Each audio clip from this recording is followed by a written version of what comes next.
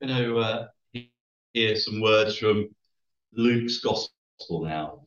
Luke chapter 13, and starting at the verse. Come on, Bone, talk yourself out. Starting at verse 22. So Luke 13:22. If you want to follow along. This is the NIV. And it's titled The Narrow Door. Then Jesus went through the towns and villages, teaching as he made his way to Jerusalem. Somebody asked him, "Lord, are only a few people going to be saved?" And he said to them, "Make every effort to enter through the narrow door, because many, I tell you, will try to enter and will not be able to. Once the owner of the house gets up and closes the door, you will stand outside knocking and pleading, 'Sir, open the door for us.' But he will answer, 'I don't know you,' or 'Where are you come from?' Sorry, 'I don't know you,' or 'Where you come from.' Forgotten how to read. Then you will say, 'We ate and drank with you, and you taught in our streets.' But he will reply, 'I don't know you or where you came from. Away from me, all you evildoers.' There will be weeping there and gnashing of teeth when you see Abraham, Isaac, and Jacob, and all the prophets in the kingdom of God, but you yourselves thrown out. People will come from east and west and north and south and will take their places at the feast in the kingdom of God. Indeed, there are those who are last who will be first, and first who will be last." At that time, some Pharisees came to Jesus and said to him, "Leave this place and go somewhere else. Herod wants to kill you." He replied, "Go tell that fox, I will keep on driving out demons and healing people today and tomorrow, and on the third day I will reach my goal. In any case, I must press on today and tomorrow and the next day, for surely no prophet can die outside Jerusalem. Jerusalem, Jerusalem, you who kill the prophets and stone those sent to you, how often I have longed to gather your children together as a hen gathers her chicks under her wing, and you were not willing. Look, your house is left to you desolate. I tell you, you will not see me again until you say, 'Blessed is he who comes in the name of the Lord.'" And pray God may bless that word to us. We're going to pray, sorry. Got some prayers first. He's so eager to get up. Yeah, we're just going to pray, and then I'll welcome you.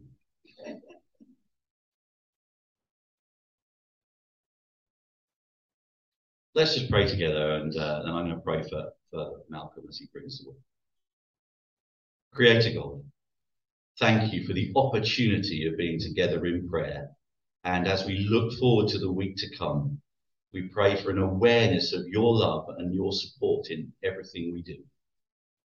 We're sorry that we only seem to turn to you in the down times of our lives and forget to thank you for the good times often.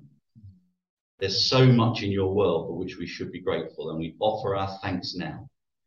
Be with us and all those who need your loving touch at this time. Through Jesus Christ, our Lord and Saviour. Amen.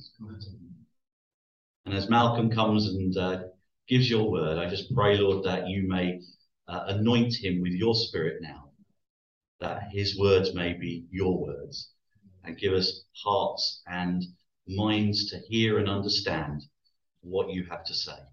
In the name of Jesus. Amen. Thank you, Nick. Thank you for doing the reading. It's not the easiest one. Not when I do it, anyway. Thank you for inviting me once again. It's lovely to be here. I don't normally play the cajon as part of the worship and before I speak. It's a wonderful way of suppressing the nerves. I'll have to do it more often. It's wonderful to be here. So let me start with a prayer. Dear Lord, may I speak in the name of the one true and living God. Amen. Amen. So imagine you were out on the street just wandering around the wilds of Sybil Headingham, and somebody comes up to you and says, someone wants to kill you. Well, you better get out of town, you better go somewhere else, go and hide, get out of the way. What do you think you would do if that happened to you? How would the conversation go if you were faced with that sort of threat? Would you even think twice? Is there a straightforward choice? You hang around and die, or you run away, leave your home, change your job, and we well live for another day. I suspect most people would take the second option, given those two choices, especially as you know that it's Herod that wants you dead. Now, this is not a stalker that's been pursuing you for ages. It's not a threatening, perhaps drunk person out in the street. Herod is the tetrarch. He's the head of the state in Galilee. He has the power of imperial Rome behind him. And he's in control of your home area. He knows where your mother, your brother, and your sisters live. Very scary. And he has an army behind him. He has spies and he has informants. It's very sad to note, as I was preparing this, that such things often don't change with time. Such dictators are out there now still making the same or in some ways worse threats. They're still very much in power. But to make it first, this guy, this Herod chap, has form. John the Baptist stood up to him once and as a result lost his head. So they're telling him, get away or otherwise Herod will kill you. Go somewhere else, go and preach in a totally different place. Now you might expect Jesus to thank them for the warning, perhaps like J-Lo or some other pop star, hire some security to look after him and perhaps lay low for the time being. But Jesus doesn't heed the warning. In fact, if anything, it makes him all the more determined to keep doing what he is sent to do. Death really isn't a concern for him. In fact, throughout all of the Gospels, Jesus spends a significant amount of time talking about his death. Jesus knew he would be killed. He repeatedly predicts it. And even though he could have escaped it, like in today's reading, he could easily run away, he doesn't deviate from the path that God has given him. But he makes it clear that his death is the main event of his ministry, the focus of his time here on earth. These few verses are quite a powerful reminder of what Jesus is all about. At the beginning of this section in Luke's Gospel, it tells us that when the time came for him to be taken up, Jesus set his face on Jerusalem. And 10 chapters later, Jesus arrives in Jerusalem, a passage we normally look at as part of the Easter services. Now, he's not doing a touristy thing. He's not there for fun. He's not a pilgrim like so many people are today in Jerusalem. He's not a protester. He's not an anarchist. He is a sacrifice. A really horrific thought that the Son of God should be treated in this way. That is what it's all about. Now, throughout the central section of Luke's Gospel, each part begins with a question. And the question that we had in this section that Nick kindly read a little earlier in verse 23 is where someone asks, Lord, are only a few people going to be saved? A very powerful, very perceptive question. How many will be saved? So how many will there be? How wide is the membership of the kingdom that Jesus is on his way to Jerusalem to establish? And who is saved? How are they saved? What kind of king will Jesus be? And further questions, why will the first be last and the last first?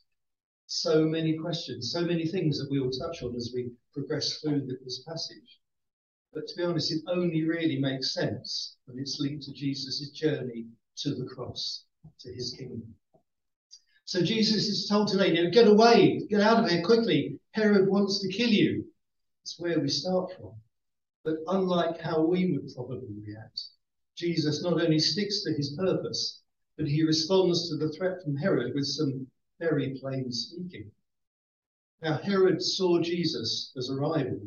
After all, his father, Herod Senior, Herod the Great, had been proclaimed King of the Jews by Rome, and he ruled over the whole of Israel. And you'll be familiar with the Christmas story and the reaction of Herod Senior to the birth of Jesus, who went out and killed every small boy at that same age in the Bethlehem area. But by killing Jesus, Herod Jr. would rid himself of what he sees as a rival, or what he sees as a troublemaker stirring up the crowd. But Jesus, rather than running away, opts to put Herod right on a few things. Now, Jesus starts by calling him a fox, a sly, deceitful fox. You're not a real king. I'm the real king, and I will continue doing what I want to do for as many days as I choose. And you can huff and you can puff. I know that's wolves, isn't it? Whatever foxes do, I will drive out demons and I will heal the sick, whatever you try and do. But Luke here is giving us a bit of an abbreviated version of what Jesus actually does, because this same exchange has actually happened several times already. And Jesus is in fact setting out a checklist used for Messiah spotting. The full list you can find in Isaiah 61 or in Luke 7. But the full list is he cured people with sicknesses. He cured people with evil spirits. He gave sight to the blind. He allowed the lame to walk. Lepers were cleansed. He gave hearing to the deaf. The dead were raised, and the good news was proclaimed to the poor.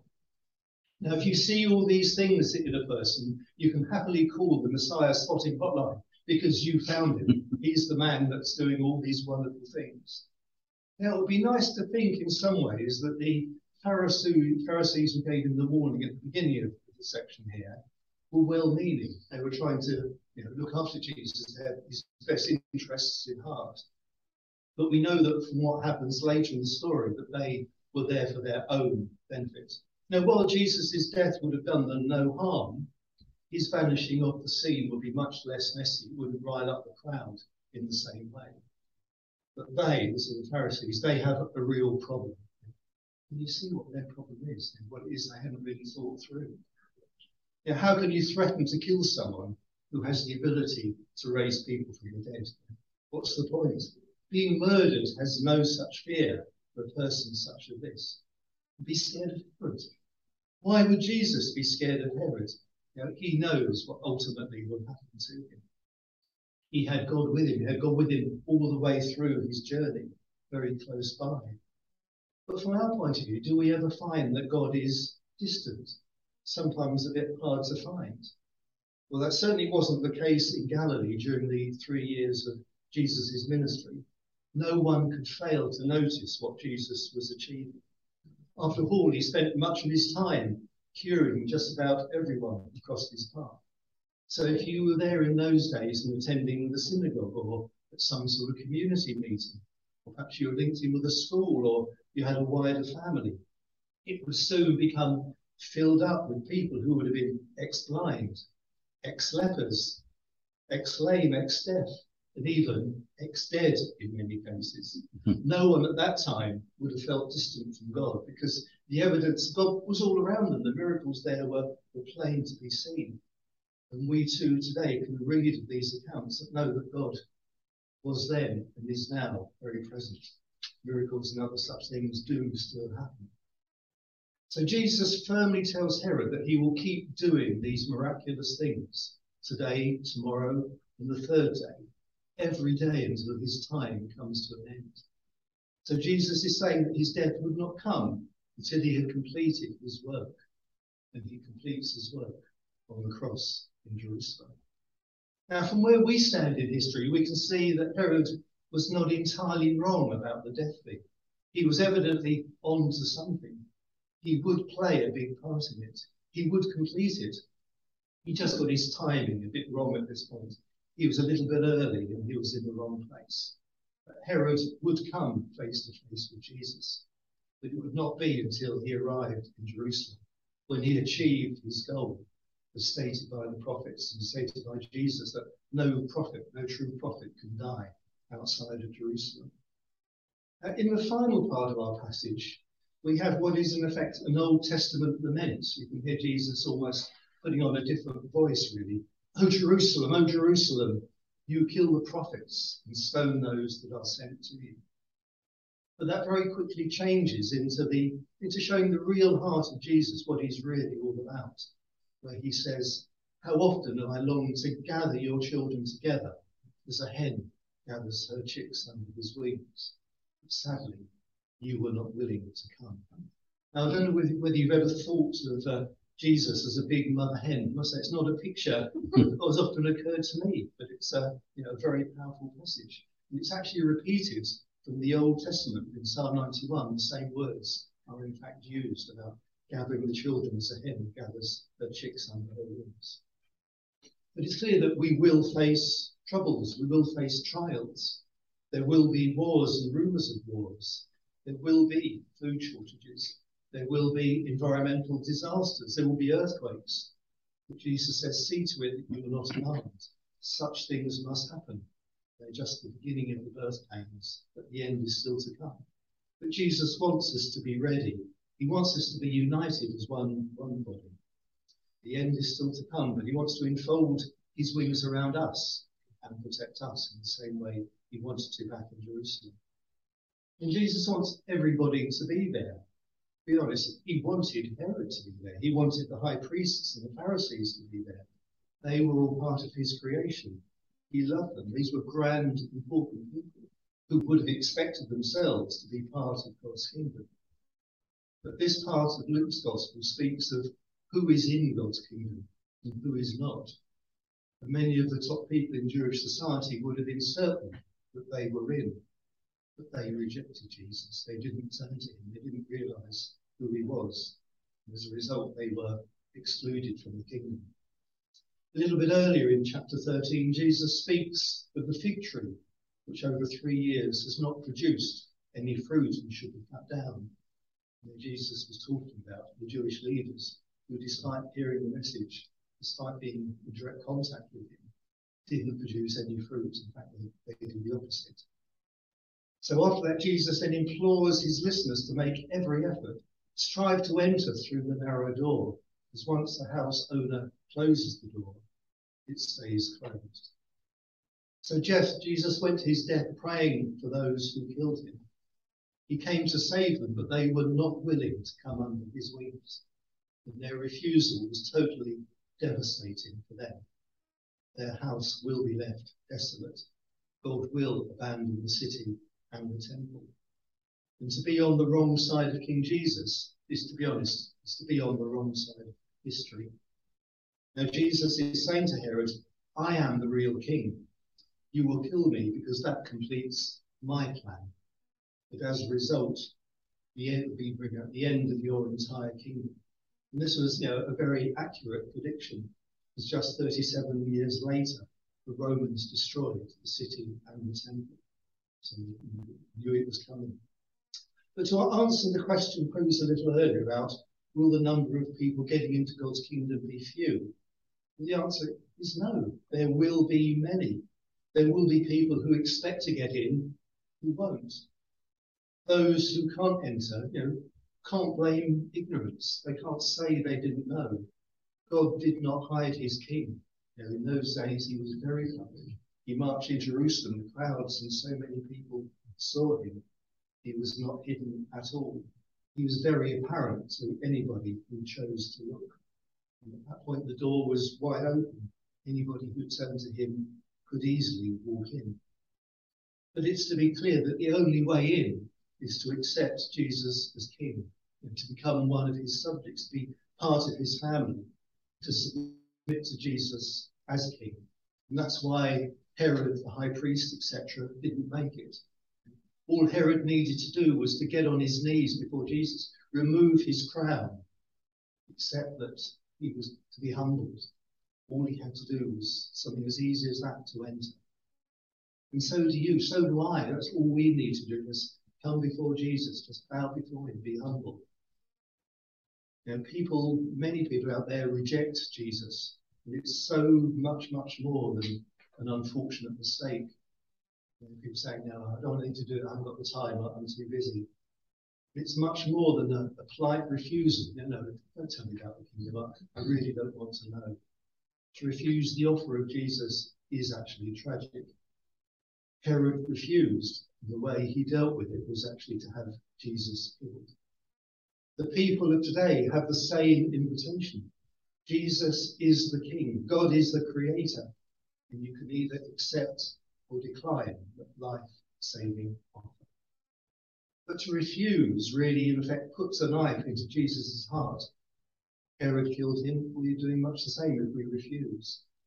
The people he loved, the people he came to save, rejected him. That must really be painful to the Lord. But we see from the passage that the kingdom is no longer reserved to the Jews that Jesus was speaking to at that point in time. We read that people from the north, south, east and west can be part of God's family. And what's even more amazing is that people who are last in the queue, people who are at the end of society morally and socially, will also be able to get in, because the kingdom is entirely about the death of Jesus. The idea that we think we deserve our place in the kingdom is simply of no relevance whatsoever. Now, if you can imagine the queue of people hoping to enter the kingdom, the first at one end, the last right down at the other end, the best people who think they're the best, morally and socially up there people at this end, they're at one end, and then the morally and socially, we might consider dodgy people, are down at the other end. People who are looked down on by many people in society, who are right down there at the last end. And then Jesus comes and he walks into Jerusalem saying, I'm doing everything that the Old Testament said the Messiah would do. And he dies as a sacrifice in place of the guilty, the undeserving, which means that from that point on, it doesn't matter where you are in the queue, because the place opened by Jesus is available for everyone to walk through, everyone who turns. So if we were to look into the hearts and minds of the person at each end of the queue, we find somebody at the first end will believe that they deserve just to walk into God's kingdom because of who they are, the jobs they've done, their place in society. They simply do not realise how far short they are from where God wants them to be. The only way they can enter is to adopt the attitude of someone from the other end of the queue. That is the only way in. Accept your faults. Seek forgiveness. Turn to Jesus. The narrow door is really shaped for those who don't deserve it and have to rely totally on Jesus. They may not have the money or the other means. Jesus has to be relied on totally. And that door is cross-shaped. You follow Jesus from the cross, you go through that door. Whereas somebody at the first end of the queue will hate that option. They won't want to say, oh, I don't deserve to be in the kingdom. Look at me, I do all sorts of wonderful things. I should be first in the queue. They get it so wrong.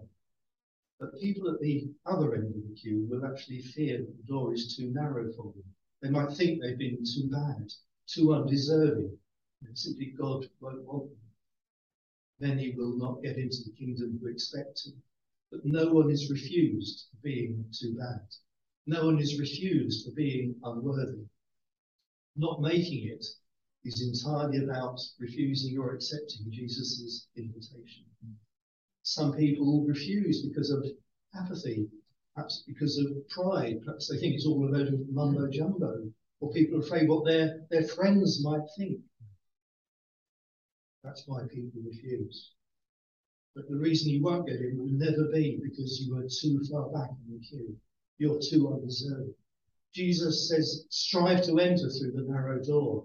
But I tell you that you will not see me again until you say, blessed is he who comes.